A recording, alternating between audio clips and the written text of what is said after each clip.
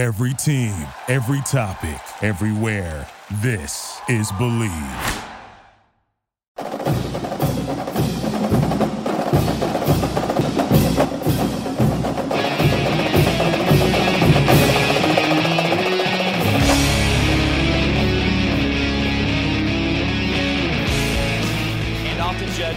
Way in the middle. He's got an opening to the 10, looking for a block to the 5. He's in the end zone, and the Rebels strike first. Touchdown, Ole Miss. The following is a presentation of the Believe Podcast Network. It's time for the Believe in Ole Miss podcast with your host, Brad Logan, your home for Ole Miss sports. To be a part of the show, email the show at brad.logan@loganmedianetwork.com or shoot him a DM on Twitter at BradLoganCOTE. Download the show on Apple Podcasts, Google Play, or wherever you get your podcasts. Please subscribe, rate, and leave a review online. And now, from the vault to the pavilion to Swayze Field, it's all Ole Miss all the time. Here's your host, Brad Logan. And welcome into the Believe in Ole Miss podcast, a part of the Believe Network. A lot to get to today. We'll hear from both Ole Miss head coach Lane Kiffin and Texas A&M head coach Jimbo Fisher about what they think of the game coming up on Saturday. And it should be a good one. The line is already down to 3 at a lot of books, and that's pretty much just the home team getting 3 points. So a big one. And, you know, we had this one circled. I mean, this was a game in which many people thought that Ole Miss would have a hard time winning. I mean, I was one of those people that did that. I absolutely think they're going to take it down the wire. We'll get into Texas A&M in just a little bit. I want to recap the Vanderbilt game, if we can, just for a moment. Ole Miss got up 26-0, and look, I mean, they shut it down. We could talk about, playing poorly in the third quarter, and I get it. I mean, Vanderbilt had a little bit of success. They scored the one touchdown in the third quarter, but Ole Miss essentially shut it down. It was a big day for Ole Miss on offense. Threw it in the air, 254, on the ground, 177. So finished up with 431 total yards. Held Vanderbilt to only 60 passing yards. I mean, that's a really, really good stat. And the total yards for Vanderbilt, 229. And it was that was kind of a combination of Vanderbilt was just not very good, and Ole Miss continues to get much better on defense. And once again, the MVP very well of the season could be Ole Miss defensive coordinator Pete Golding. He has been an absolute gem so far. But Jackson Dart finished up with 19 completed passes, 1 touchdown for 240 yards, had the 1 interception, and it was just not a good throw. And look, we could kind of break it down. He just made kind of a mistake and didn't see the linebacker step in front. Something he can't do on Saturday, obviously. But I think the game Saturday is absolutely going to be it's going to be on the line of scrimmage. That's where Ole Miss and Texas A&M is going to be won. And I don't think there's any doubt. We'll go over the scoring here in just a moment. But, just wanted to point out that Ole Miss had to come into the game and limit Will Sheppard. Had 4 receptions, but only had 17 yards. And a long of 5 yards. I mean, that's how you win. You limit players like a Will Sheppard for Vanderbilt. Running the ball, quarterback Walter Taylor, most of this was in the second half, 20 carries for 93 yards. He netted 59 because he was sacked so many times. Loss of 34. But they're starting running back, or at least I think Jade McGowan started anyway. He had 2 carries for 21 yards. But Cedric Alexander played the most, 7 carries, 26 yards, and A.J. Newberry 3 carries, 30 yards. Ole Miss, not the case. Quinshon Judkins, 17 carries for 124 yards, 2 touchdowns, and averaged 7.3 yards a carry. That's the Quinshon that we've been waiting on. And, I thought Chuck Rounsville in the post-game press conference asked him, what kind of, led you to start feeling better or running the ball better? And he said, I've been the same guy all along. Well, that could be debatable, I think, but nonetheless, he's running hard now. He's looking really good. Ulysses Bentley, 7 carries and 42 yards. 6.0 yards per carry. That's the way to do it. had the long of 16. And, of course, Judkins had that long of 40 yards. Ole Miss ran the ball really well. We talked about Jackson Dart, 19 completions. He was 19 of 28. Had the one pick. But the danger zone here, I think, for this week for Ole Miss is he was sacked 3 times. Texas A&M, number 1 team in the country in sacks with 30. I think they've either got 33 or 35 because Ole Miss has got, I think, a couple less, and Ole Miss is like number 4 in the country in sacks on defense. Boy, I bet you didn't have that bingo card this summer, did you? No, I didn't either. I never dreamed that. But the player of the game, no surprise here, Dayton Wade. 8 catches, 120 yards, the longest of 40, 1 touchdown. I'm sorry, the longest is 48. 40, by the way, that number, yards after catch. 40 yards. Dayton Wade has been phenomenal for this team. He's really stepped up. Jordan Watkins had 3 catches. I thought he had a couple, but he had 3. 44 yards and had the long of 23. He looked good catching it in pregame. And he's going to have to be counted on Saturday. Trey Harris, another big day, 6 receptions, I should say, 67 yards and had the long of 15, 39 yards after catch. So Trey Harris and Dayton Wade. Aiden Williams had 1 catch. Hudson Wolf didn't have a catch, was targeted once. It would have been a touchdown. Caden Lee was targeted once, and that was the interception. He ran a good route. He was open, but Jackson just threw it underneath and just did not see that linebacker. You don't see Braylon Brown on the list. And you don't see Zakarian Franklin because he played, I think, maybe a couple plays at the beginning of the game, and he didn't play any longer. I don't know if he took himself out. Lane did not, specify that. All he specified was that Isheem Young was a decision by the coaching staff. It was discipline-related, and he was not happy. Was not injury-related. It was purely discipline, and he could tell he was really upset. But that's it, and that's the wide receiving room. And you just cross your fingers nobody gets hurt because Ole Miss just does not have the depth that I thought they would have there. They've been good. I mean, don't get me wrong. I mean, I think Dayton Wade and Trey Harris, boy, they're good, and I think Aiden Williams is going to be good in time. Caden Lee, probably in time, just not right now. I mean, that's. As freshmen, they've just got a little bit more room to grow. Jordan Watkins, of course, playing with a broke hand. But you being me and everyone else, is kind of waiting on those receivers that have been kind of, sitting in the wings, and they just haven't stepped forward. So that's kind of the way it was through the year. Another big day for Caden Davis. 2 field goals, 127 and 1 for 48. He continues to be really good. 6 touchbacks. They did return 1 punt. So he's been absolutely fantastic. Defensively, I mean, what do you say? You hold Vanderbilt to their lowest offensive output all year. This is fresh off a couple of weeks ago of them playing Georgia much better than any other team has played them. And Ole Miss will get plenty of opportunities next Saturday when they get a chance to play Georgia. Not an easy task between the hedges. But the question is, how big is that game going to be? Look, the season's already going to be good. I mean, it's already going to be a good season, regardless of what happens on Saturday and regardless of what happens in Georgia. Because Ole Miss, right now on paper should beat Monroe, and they should beat Mississippi State on paper. If that's the case, the worst you can finish is 9-3. It's a really good year. It's a lot better than I had them finishing. In fact, I had the ceiling at 9-3 this summer. So just goes to show you that predictions are just worth it absolutely as much as they are when they're written on a piece of paper. They're worth nothing, and mine included, by the way. So I think even if they lose on Saturday and then lose against Georgia and finish 9-3, it's a great season. It's a Florida Bowl, and it's the ceiling for what I thought this team could get to.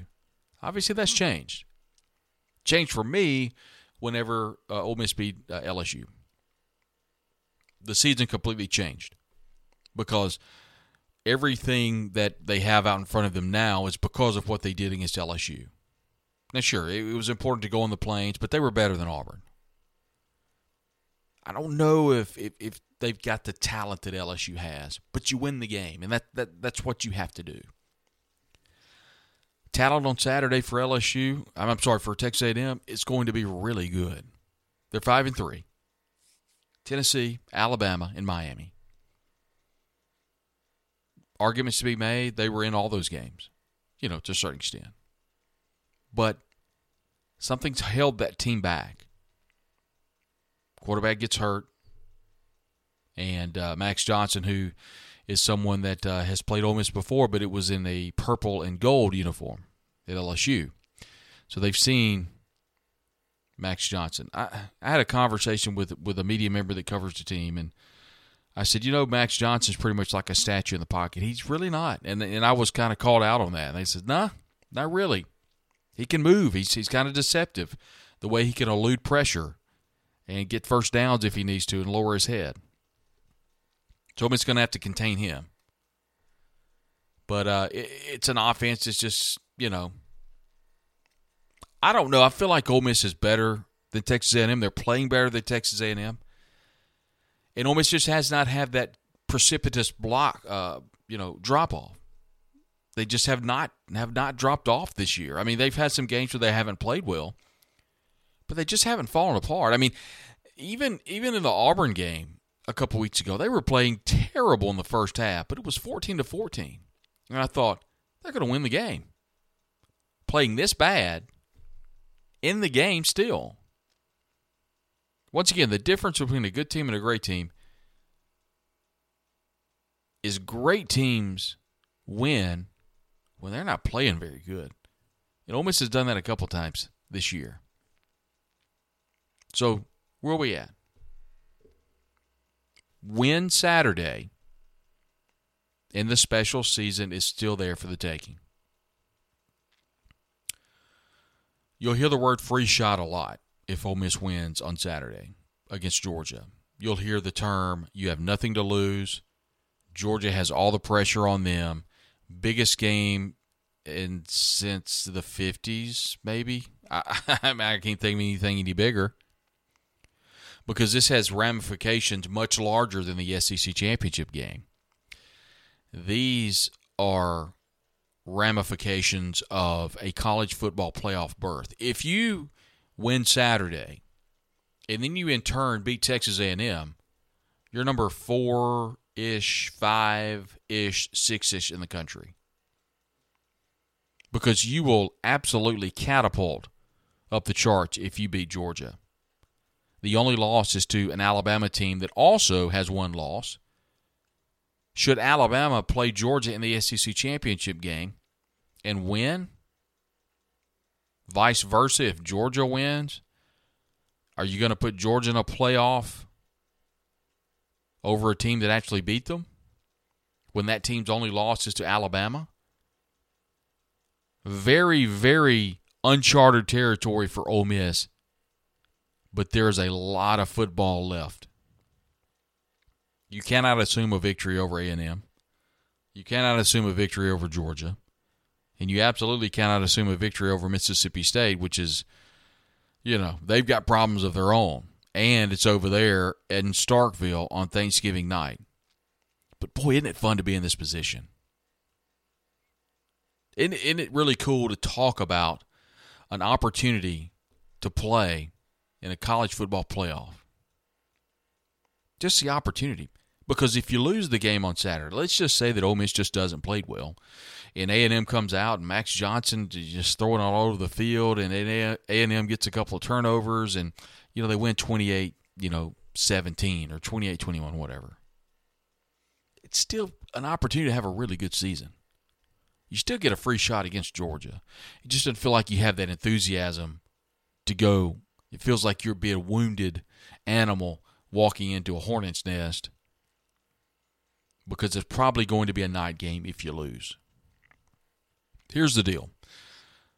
For folks that know, the SEC, ESPN, CBS released their TV schedule 2 weeks in advance on Monday, usually about 11 o'clock, 11:30 when we're in watching the press getting ready for the press conference. Well, on Monday it came out that it being the Ole Miss and Georgia game would be either CBS, ESPN, ESPN2.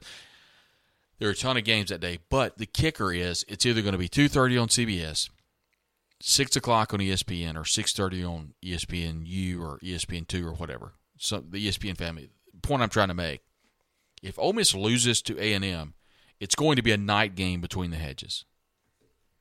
And you can imagine how that place is going to be. It's going to be an absolute zoo in Athens. But if you win, I think CBS has to take that game because it's a monster game. But the problem is, I think you can only be on CBS 5 times a year. And I think this will be 3 or 4 back-to-back for Georgia maybe. I don't know. I'm not exactly sure of the numbers. I just know this. It's either going to be a 2:30 game on CBS or a night game. That's why it's imperative for Ole Miss to win on Saturday.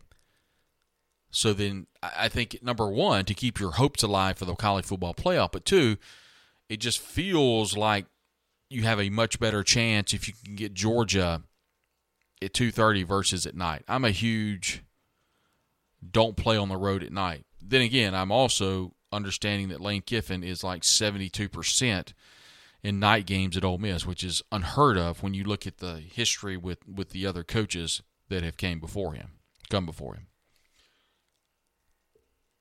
But I think Jimbo, back to this game, I think Jimbo, DJ Durkin, Bobby Petrino, I think they're putting a lot into this game because if you can get to 6-3 if you're Texas A&M, the path to 8-4 is there, and that gets a lot of pressure off. Now, I think pressure's still there.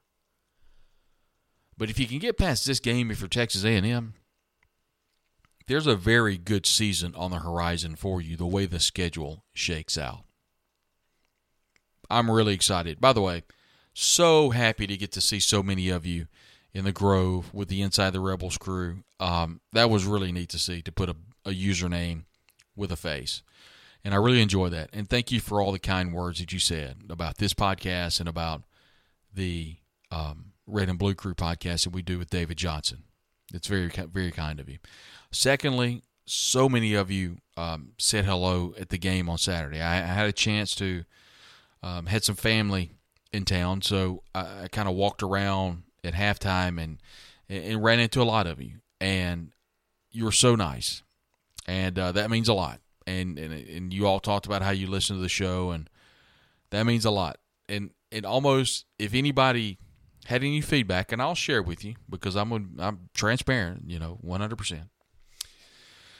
Everybody said, Brad, we really like the podcast. My goodness, you have got to loosen up. Okay, I have to admit, I'm very Ron Radio when it comes to talking sports because I'm just not I'm not a big-time entertainer. And I don't mind saying this because I think a lot of Ben Garrett. Ben has been in the podcast business for quite a while. And if I haven't told him this, you can tell him, or if he listens, he can hear it here. Or I don't mind telling him to his face that I think he does a perfect, mix of both entertainment and knowledge.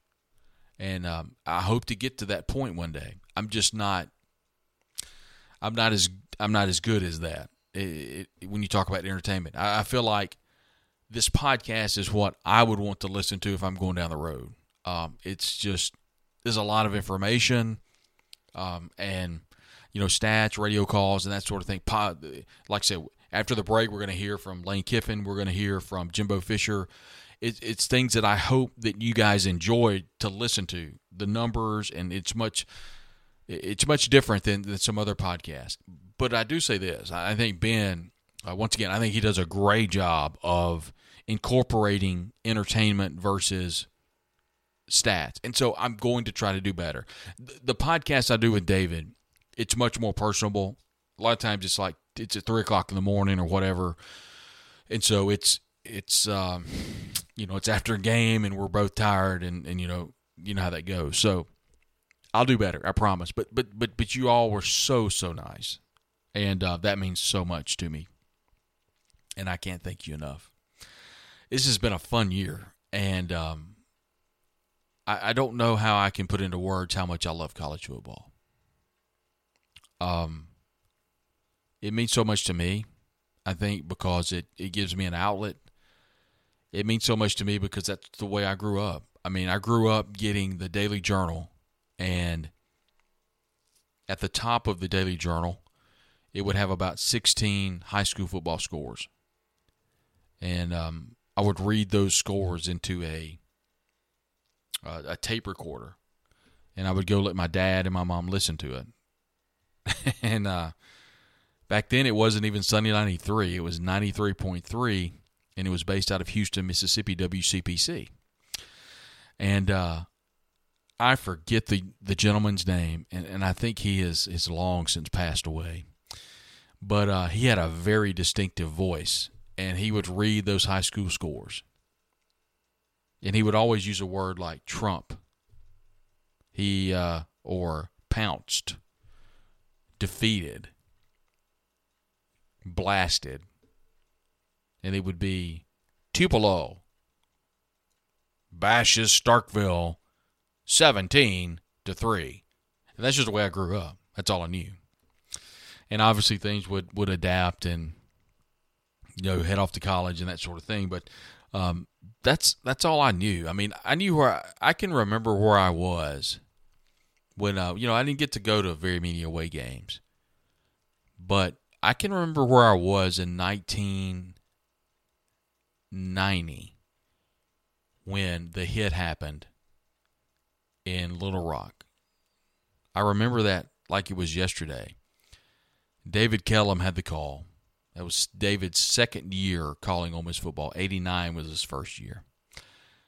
And the call was with Lyman Helms and Stan Sandroni. And I listened to every game.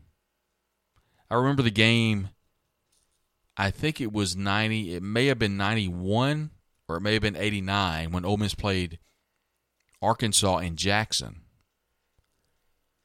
I remember where I was in 1989 when Ole Miss played Alabama in Jackson. I was in Danvers. Do you remember where Danvers was? At Oxford? Well, I was in there. They had the game on the radio. And you could hear it throughout Danvers. We left, and it was either 21 or 28-0 Ole Miss, and I was so excited. And Ole Miss would eventually lose the game by a lot. I think that was the game where Hollingsworth maybe was the quarterback for Alabama. And it was the year after Ole Miss beat Alabama in 1988, 22-12, the day they enshrined the Paul Bryant Museum. In fact, they had to do it another day because they lost that game. Ole Miss came in and spoiled their homecoming. Well, Ole Miss had their welcome spoiled in Jackson as Alabama. I think it was 63-28. Something, I don't know why I remember the number 63. But that's what college football means to me. And I love it. And it's really cool to see Ole Miss being a big player in college football. Let's take a timeout. We'll come back, hear from Ole Miss head coach Lane Kiffin, hear from Texas A&M head coach Jimbo Fisher.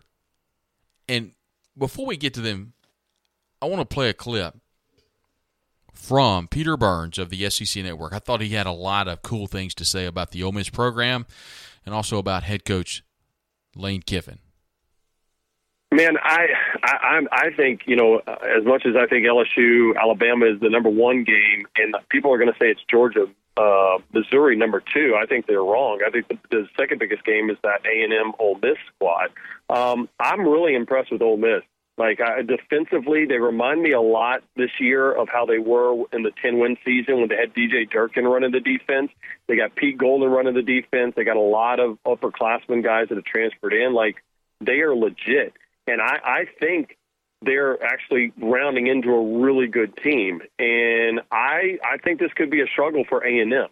They've got playmakers. The only problem is, and I don't know if you noticed this, and maybe it's just outside looking in and you got more perspective on it, but I feel like every time I watch Max Johnson and this A&M offense, it's like listening to a podcast at 0.75 speed.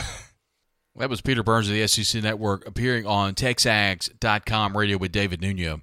And, TexAgs.com, they do a wonderful job with their podcasting, their radio network, and also their website. But we appreciate that audio. Now, here is what Lane Kiffin said about the possible beef between Lane Kiffin and Jimbo Fisher. I think it's a little bit. I think Lane doesn't have beef. Lane likes attention, right? Like I don't think Lane actually truly hates somebody or whatever. I think Lane just likes to poke the bear a little bit because it gets him trending. But I will say this about Lane, because I've ripped Lane to shreds over the last decade. Ever since he acted, I thought, like a petulant child when he left Alabama in the middle of the national championship run. I noticed the way Lane coached against Auburn that made me think he had finally grown up, because he wanted that Auburn job badly, and Auburn didn't give it to him. And so, he could have made this a whole spectacle, a circus about him going down to Auburn and what it was like, but he was really quiet about it. He didn't say really a word. He just went and coached, and he didn't make a big deal out of it. I'm like, that's the first time I've seen Lane not act like a keyboard warrior on a big game. And I was like, all right, maybe it's the moment he realized this team is really good. Let me get it the hell out of the way and let me just coach.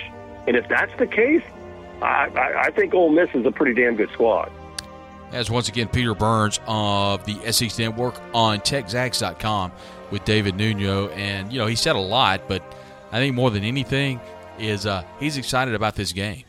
And so are we. I think it's easily the second best game of the day. And it's going to be so much fun to watch. Ole Miss and Texas A&M. Let's take a timeout. Let's come back. We'll hear from Ole Miss head coach Lane Kiffin. We'll hear from Texas A&M head coach Jimbo Fisher. It's Ole Miss and Texas A&M inside Vaught-Hemingway Stadium with kickoff at 11 o'clock. Take a timeout. Back with more right here on the Believe in Ole Miss podcast, a part of the Believe Network.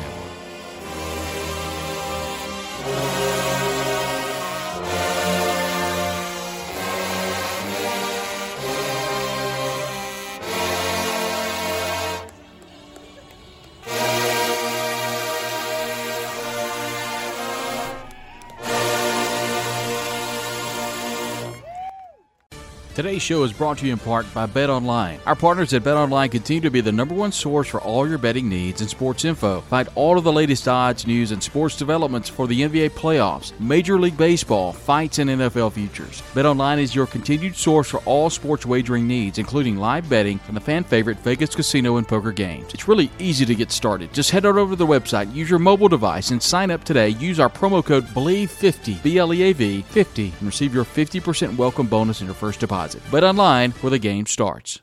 Today's show is brought to you in part by Realtor Debbie Alderson Johnson. If you're looking for a spot in the Oxford area or, quite frankly, anywhere in Mississippi, that is your go-to. Remember, real estate industry since 2003. Looking for that special ag property, maybe a recreational property, maybe a commercial real estate property, or a new home. Debbie does a great job and can be your real estate agent today. Just contact her directly at 662-234-5555. Of course, that's a member of the Kessinger Real Estate family at KessingerRealEstate.com, and Debbie has been with them for quite a few years. If you need to get her directly, just dial her cell phone at 662-689-0090. Remember, your go-to for real estate, whether it be commercial, farm, or maybe you need that home. Maybe you need that second home in Oxford. You're looking maybe to relocate to Oxford. Part of the real estate family, the Kessinger Real Estate family. Debbie Johnson, your realtor, 662-234-5555, or call her cell phone at 662-689-0090. Debbie Johnson, a proud sponsor here on the Believe in Ole Miss podcast. The College Corner is headed to Oxford. Stop by their new location in the Oxford Commons off Sisk Avenue. They'll have 4,000 square feet of Rebel gear ready for your trip to the Grove. On your next trip to Oxford, stop by the College Corner or our other great locations in Ridgeland and Flowood. Hats, shirts, polos, pullovers, sweats, t-shirts. College Corner has it all. And as always, you can visit us online at collegecornerstore.com. That's collegecornerstore.com. The College Corner, where your game day apparel meets. If you're looking for the perfect game day outfit for the Grove, look no further than the Rogue in Jackson. Live in Oxford? No problem. Go to therogue.com and shop the collegiate section, and there you'll find Horn legend Peter Millar, the best selection of Rebel Game Day clothing, celebrating 56 years of business and a sponsor of the Grove Collective. When you're in Jackson, go by the Rogue, 4450 I-55 North in the capital city. An extensive collection of sports coats, suits, shirts from brands like Peter Millar, Tom Beckby, Brax, Jack Victor, Mark Digman, and others. And when you stop by the store in Jackson, and that's where you'll see the best selection of Rebel Game Day clothing. That's the Rogue, 4450 I-55 North in Jackson. Go by and tell them that you heard about it on the Believe It on This podcast.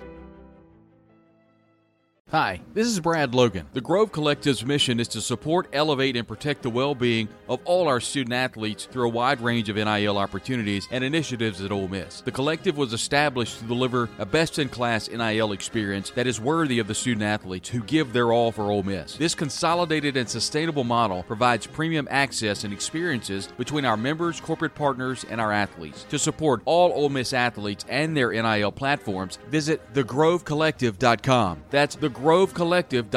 Join our team, become a member today. Welcome back to the Believe in Ole Miss podcast with your host, Brad Logan. Want to be a part of the program? Just email the show at brad.logan@loganmedianetwork.com or shoot him a DM on Twitter at BradLoganCOTE. Whether it's touchdown Ole Miss or showers and right, it's all Ole Miss all the time. And now back to the show.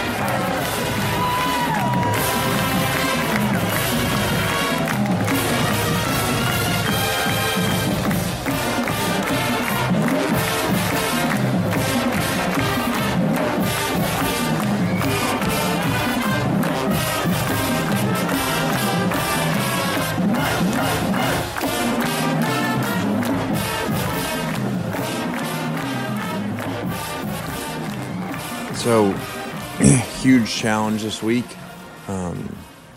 These guys are absolutely loaded. It's kind of a mind-blowing collection of talent as you watch them offensively, defensively, return game, special teams.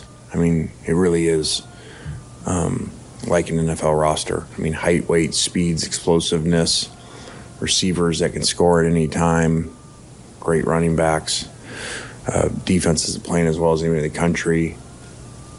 The collection of defensive line has to be, one of the best ever. So, and linebackers probably playing as, like the SEC Player of the Year. So, this will take a great week of practice, great preparation, great scheme, to play these guys. So, this is a huge challenge.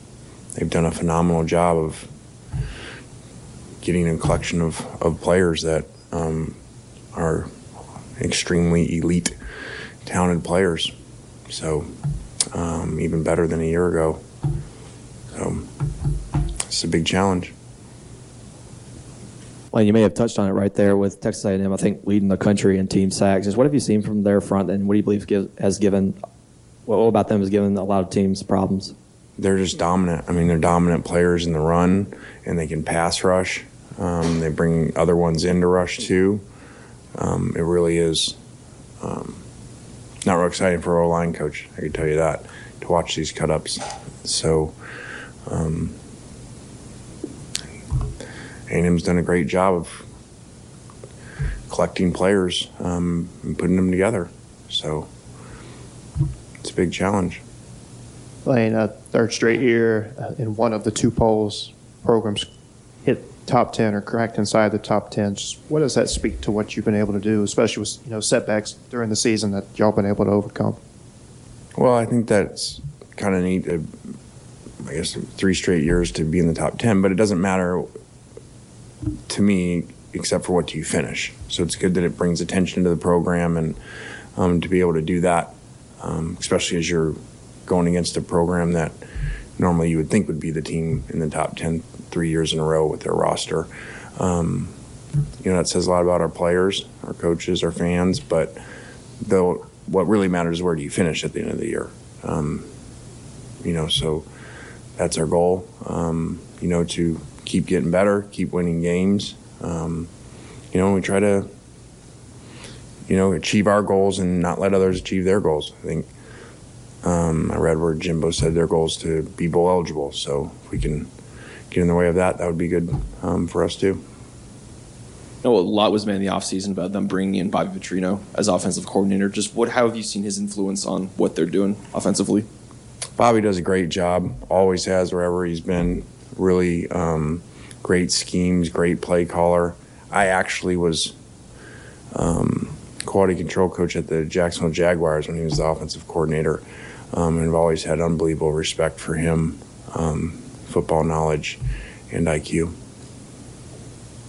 Along those lines, Elaine, how different has their offense looked since the quarterback Weigman went out and Johnson's come in? Have you seen a noticeable difference in what they try to do?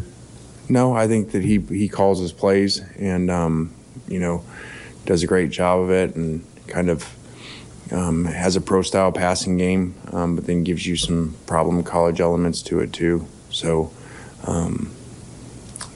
like I said, they're better personnel than a year ago collection, and a lot of those young guys are a year older, and they're obviously way better schematically on offense.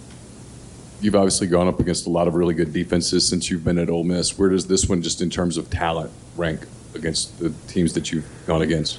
Talent-wise, it's got to be as good as anybody. I certainly realize who's coming next on the schedule, but, these guys, when you look at height, weight, speed, and the way that they run, I don't know how you collect much better. So congratulations to their group that collected these guys. 8 games in, haven't had that morning game, had a lot of 6:30s, couple midday. Is there anything to getting that first early game this late in the season? Is it maybe better getting it this early and this late in the season? I don't know. I always thought we would play well. We're a morning format team, so we practice every day early in the morning. The kids are here at 6:30 in the morning every day. We're already off the field now.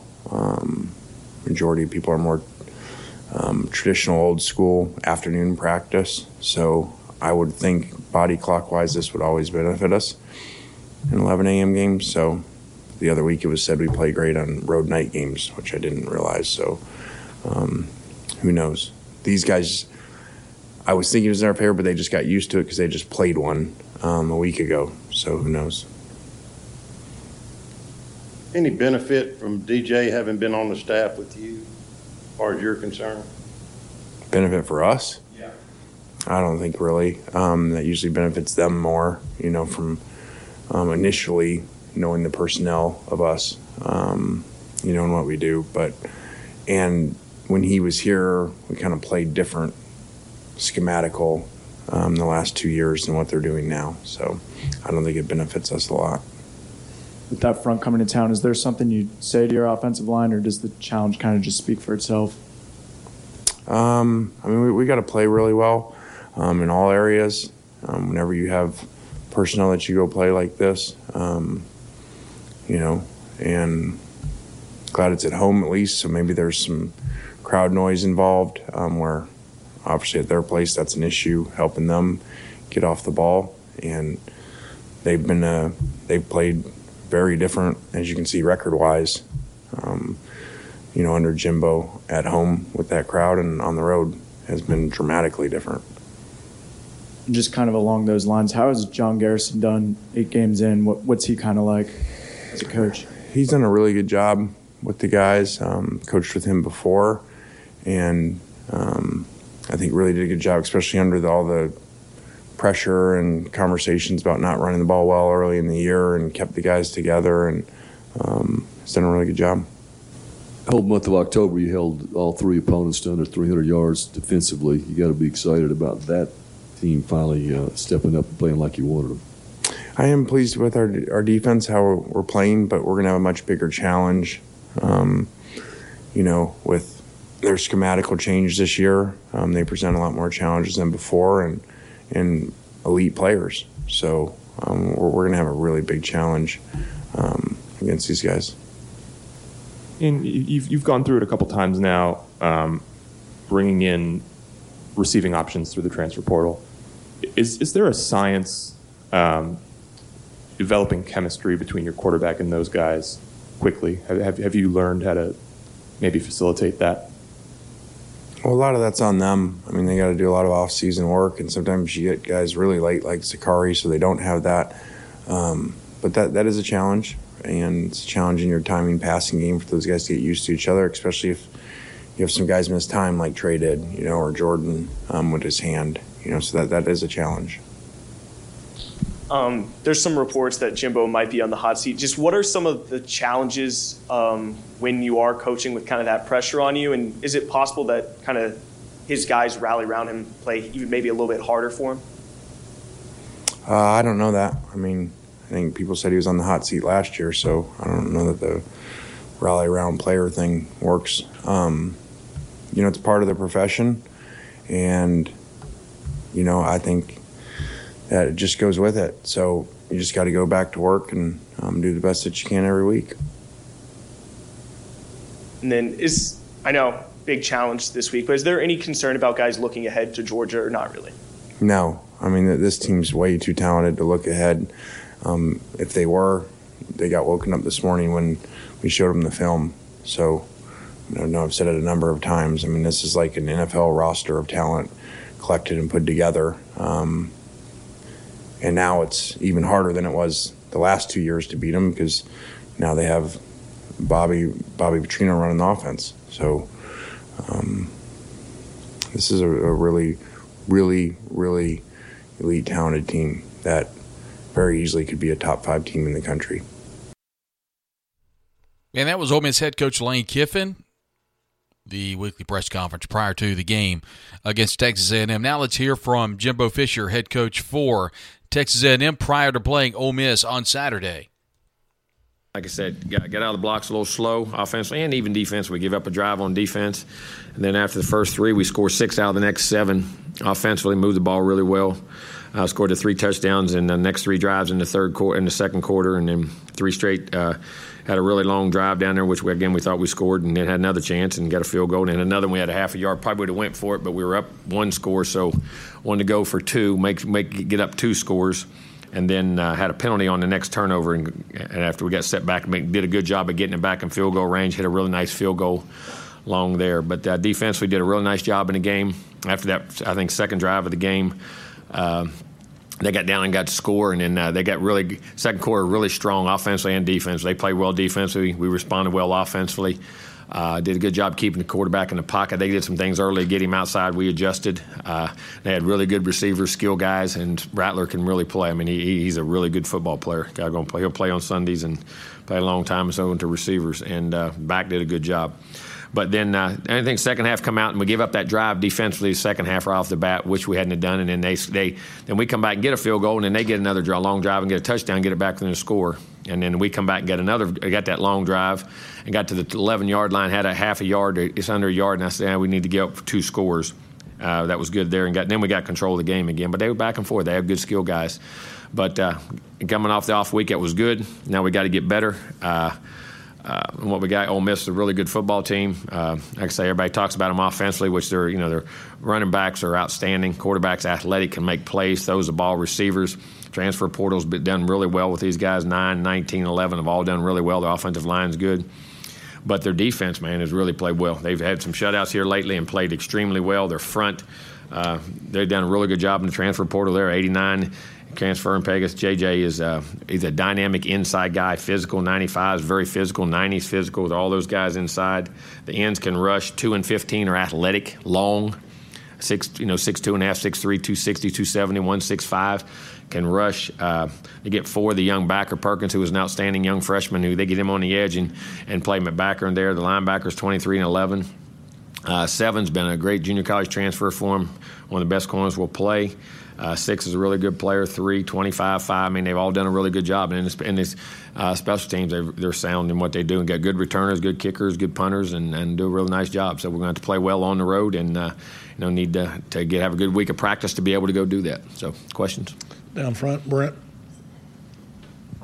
Y'all had the string of touchdowns in the second quarter, but the past 4 games, is there anything when you look at the tape and you say, hey, what can we do different in the second half in terms of offensive? No, well, we did. Listen, we went down and scored 3 straight drives, and we scored a touchdown, which was a touchdown. I ain't going to sit there and say it didn't. I mean, I'm going to be honest with you. I think the game was called very well in the game, and I can see that guy saying, hey, not saying that's a touchdown, but when you review it, and the explanation I got, the only problem I had with it was they said that we couldn't tell if the ball moved. Well, we couldn't tell if the ball moved, it didn't move. So if his foot's down and the ball didn't move, isn't that a touchdown?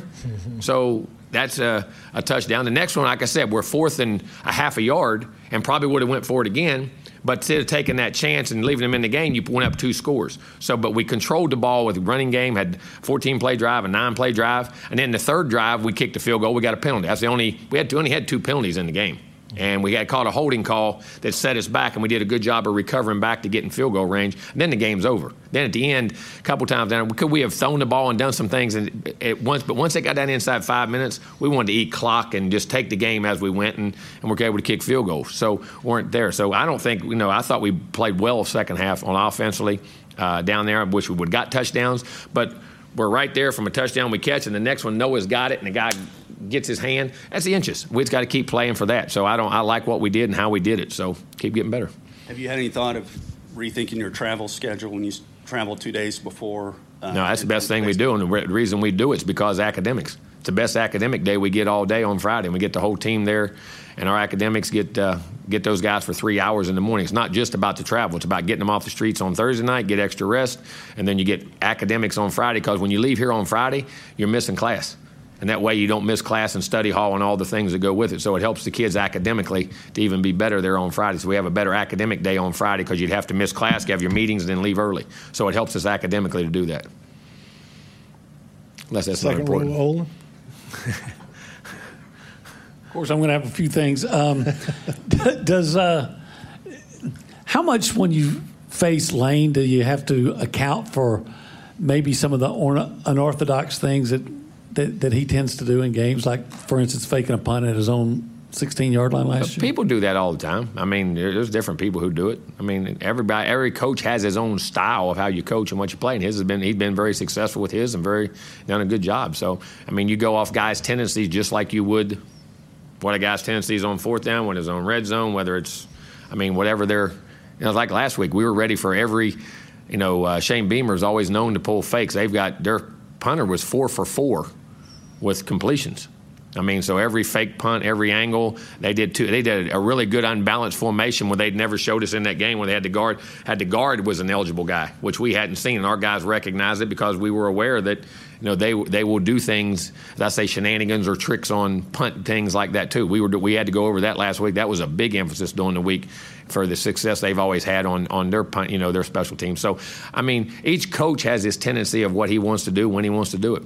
People didn't realize that Nick used to be a big guy like that. Just like when he helped win the national championship against Clemson that day when he hit that bloop kick, remember, to the right. We used to, when we were at LSU, we would do those things. We led off a game against Auburn one year for the SEC championship. We were playing for the SEC West, and they got a penalty off pre-snap, danced on our eye, the Tiger, and we were at LSU, and we scored in the 50, and we opened with an onside kick and got it, went down and scored and took control of the game. So, coaches, you look in their background where they're at, so you always have tendencies of guys that do that, and Lane definitely does. Bryce Anderson, my question for him is, how big a factor is he in the run defense? Oh, huge. When you're a Nick, listen, your safeties are linebackers.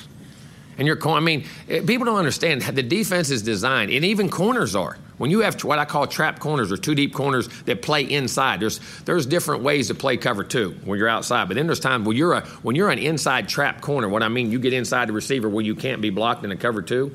You're in the run fit.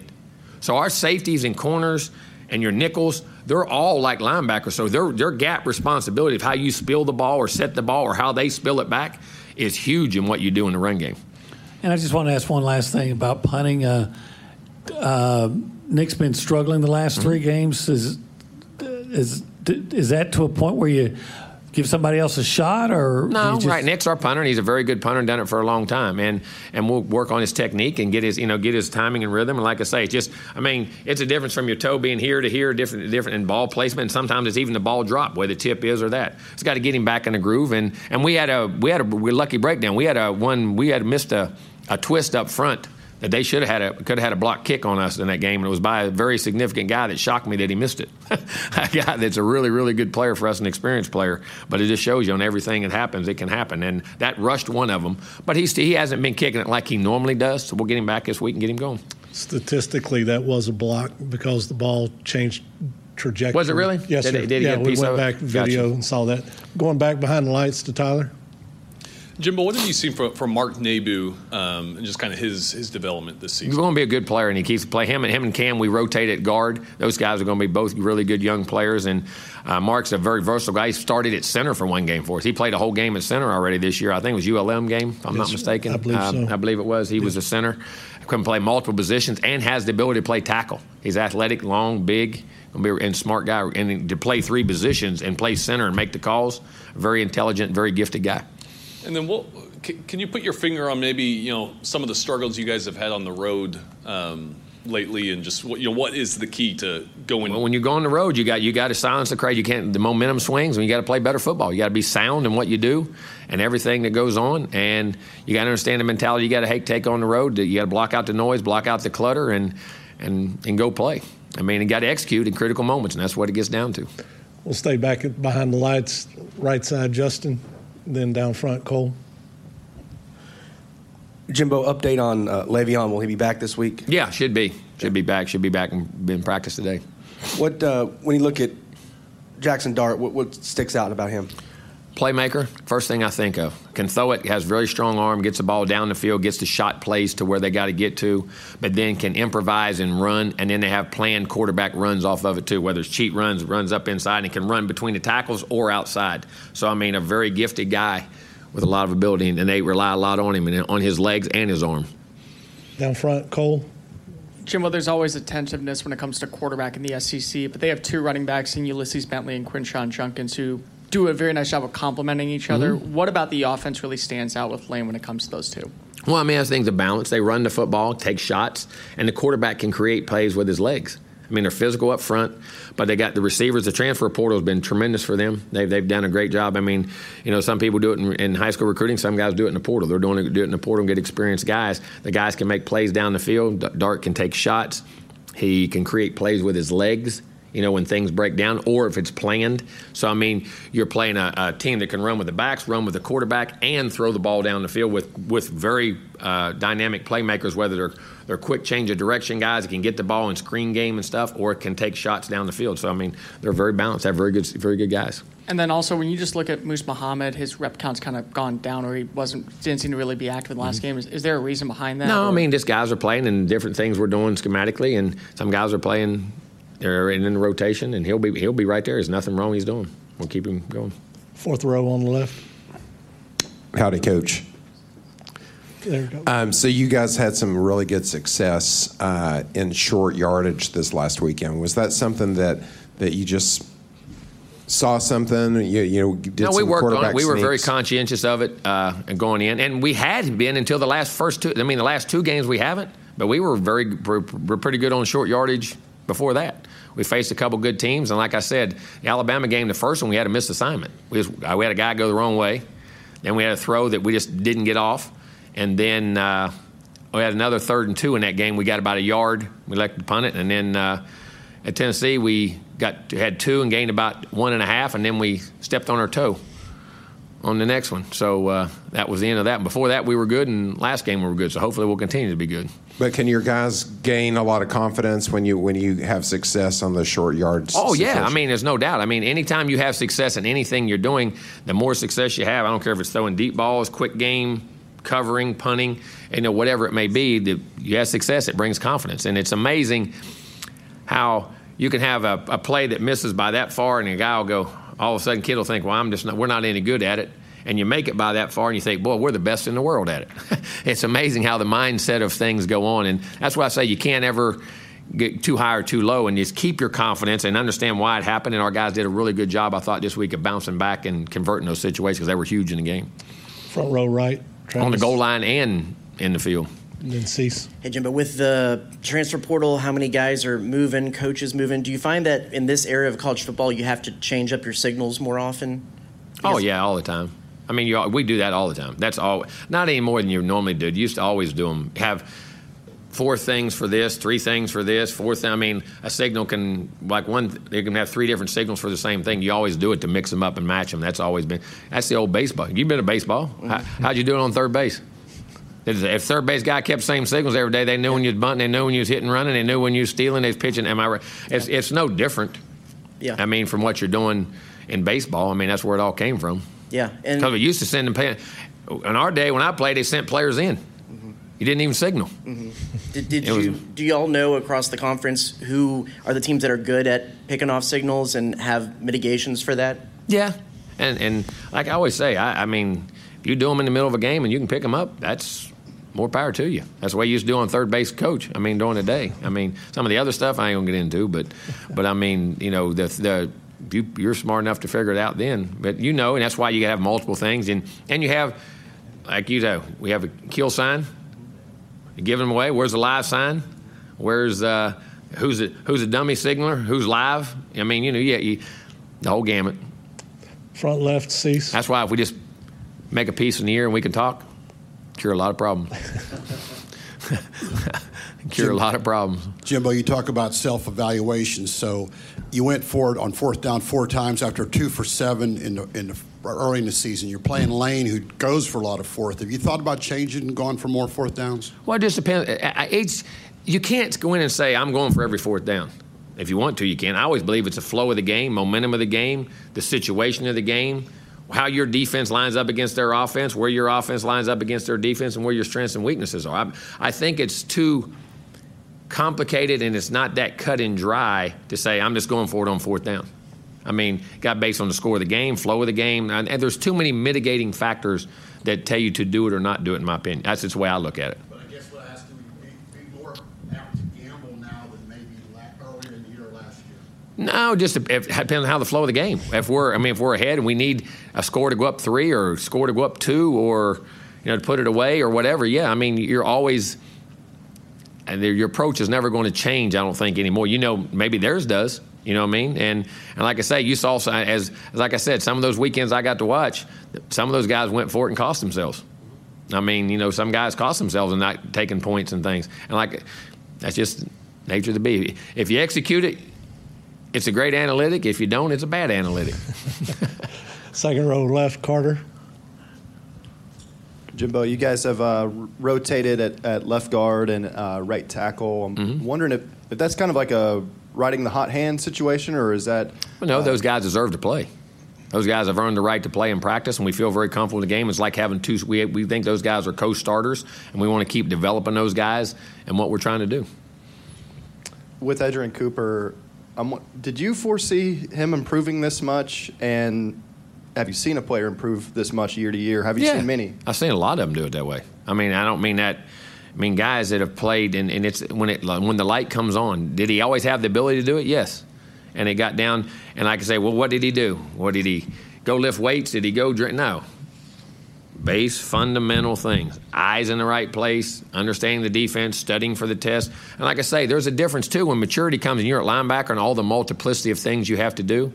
There's a difference. It's like when you've taken a test in school. You used to take a test and you make good grades. But you write that answer down, and you're 85, 90. Well, I'm pretty sure I got that one right. Then there's other time, no, I guarantee you I made that one right. And that's the way he's playing. He knows the answers to the test because he's understanding, too, film study, player development. I mean, you understand how quick a college guy, I don't mean to go in, but you're 18 to 22. You don't know how to study. How many kids, when you went to college, did you really know how to study for a test? A really hard professor coming out of high school? Unless you were blessed at a certain high school? Not that you didn't have knowledge, not that you weren't intelligent, but did you really know how to study for a big-time exam in what you were doing? That's the way players don't. And most of the players that come out of high school are what? Better than everybody they play against. So what do? They don't have to cram the details of how to study to be a great player because their physical abilities take over that. And time, while you say guys make big jumps, it's not. They've gotten physically better and stronger. But what happens is they talk about the games, they learn how to study and they learn how to prepare and they know how to recognize formations. They know how to recognize a guard's stance in front of him. He's a light-handed, he's a heavy-handed. They know how to read a quarterback's dynamics or his eyes when he comes to the ball. If he has a habit of looking up on a pass, looking down on a run, whatever. I mean, all those little things make a nuance about what's going to happen, and eliminating 98% of what's going to happen and get it down to 1 or 2%, and then they react quicker. Now you see their physical skills. And I know it's that simple. It's maturity. It's also your development and how you prepare for a game. And not just, guys say, well, they can study film and watch film, but do they study? Do they know what they're looking at? And then as a coach, you try to teach your players. I mean, all right, we're studying this situation. This is what we're looking for. You're looking for these tendencies, and it's an art to learn how to study film. It really is. And how to prepare. And I think that's what you're seeing with him, because now he's always been able to run, hit, play, physical, do all those things. And I think what's happening, he's learned how to study for the test, and he's knowing the answers or getting it down to 1 or 2 things before it happens. And that's what you're seeing. Right side, Ben, you wrap us up. We got players ready.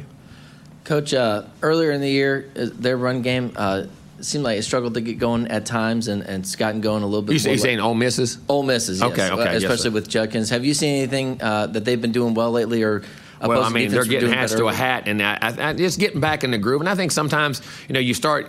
They were throwing the ball a little bit in the beginning of the season too, throwing the ball a little more and doing some things. And I think they've gotten back into running the football and taking the shots and do what they always do, and they're doing a really good job of it. And I think the more carries he got, the more, I've had that with some of the backs. I had it back at times, even, the chain spiller, go back to Dalvin Cook. I remember one year, the first game, he was just missing cuts. And sometimes those guys have come off great years like he did as a freshman. I mean, what, he had 1,400 yards or something like that. You come back the next year and you say, okay, it's like when Jameis won the Heisman for me. All right, I got to do better than I did the year before. No, you don't. You got to run the play that's in front of you, whatever the defense gives you. And sometimes you press. And I don't know if that's the case or whatever, but man, he's in the groove now. He's hitting the runs. You see the cuts, and he very rarely misses cuts. And both backs, I mean, and they're blocking. They got in the groove of what they're doing offensively and done really well. They're playing well. And that was Texas A&M head coach Jimbo Fisher meeting with the media this week as his team gets ready to face Ole Miss. It's at 11 o'clock a.m. at Vaught Hemingway Stadium. Expect a capacity crowd, and excited to have you along for the ride on the post-game show.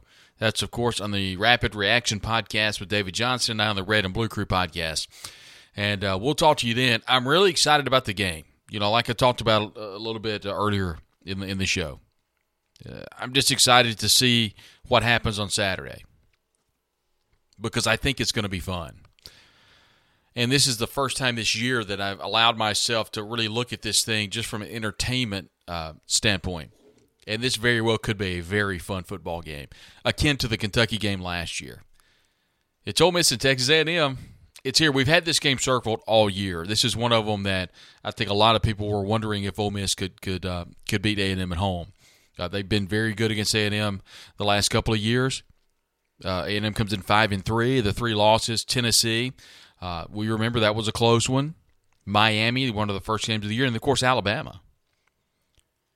But Jimbo needs it. Their back's against the wall. They feel like they can win this game.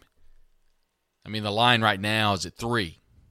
Sometimes a couple of books have it at 4, but it's basically Ole Miss is getting 3 points or giving, however they say it, or whatever, because it's home field, 3 points. Ole Miss and A&M. It's going to be fun. I can't wait. Grateful for our sponsorship, of course, with Debbie Johnson. She's our real estate agent. She can be yours today. Also, our good friends down on the Rogue, down in Jackson, I should say. And they've got everything that you need for game day. Also, our friends over at College Corner Store, located right off Sisk Avenue. And BetOnline. Remember, BetOnline, the last of the major pro sports leagues, is off and running, and college basketball is ready to go as well. And we've talked some. If not now, we're going to talk a lot more about Chris Beard. That dude's got it figured out. Ole Miss is going to be really good this year in hoops. We'll talk hoops soon enough. BetOnline remains your top source for all your live betting action and contests. NFL, college football, UFC, NHL, they're all in full swing. BetOnline, your number one source for wagering news, odds, trends, and predictions. Remember, bet online where the game starts. Look forward to talking with you at the end of the game. Hopefully we're talking about a Rebel win. Ole Miss A&M, 11 o'clock on Saturday. We'll talk to you in the postgame show, the Red and Blue Crew podcast, and then right here on the Believe in Ole Miss podcast, a part of the Believe Network, next week. So long, everybody.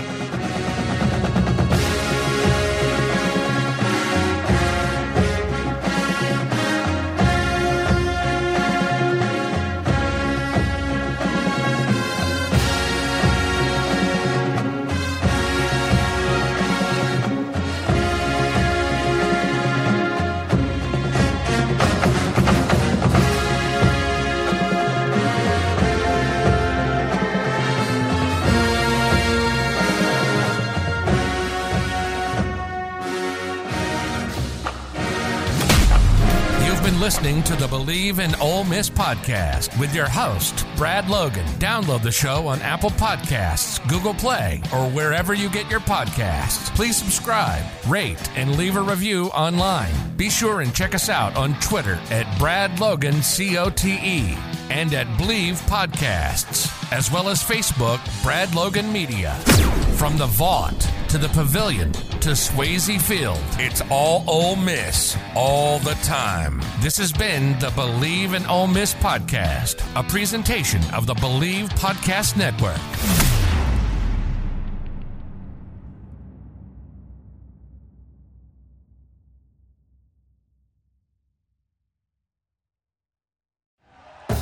Thank you for listening to Believe. You can show support to your host by subscribing to the show and giving us a 5-star rating on your preferred platform. Check us out at Believe.com and search for BLEAV on YouTube.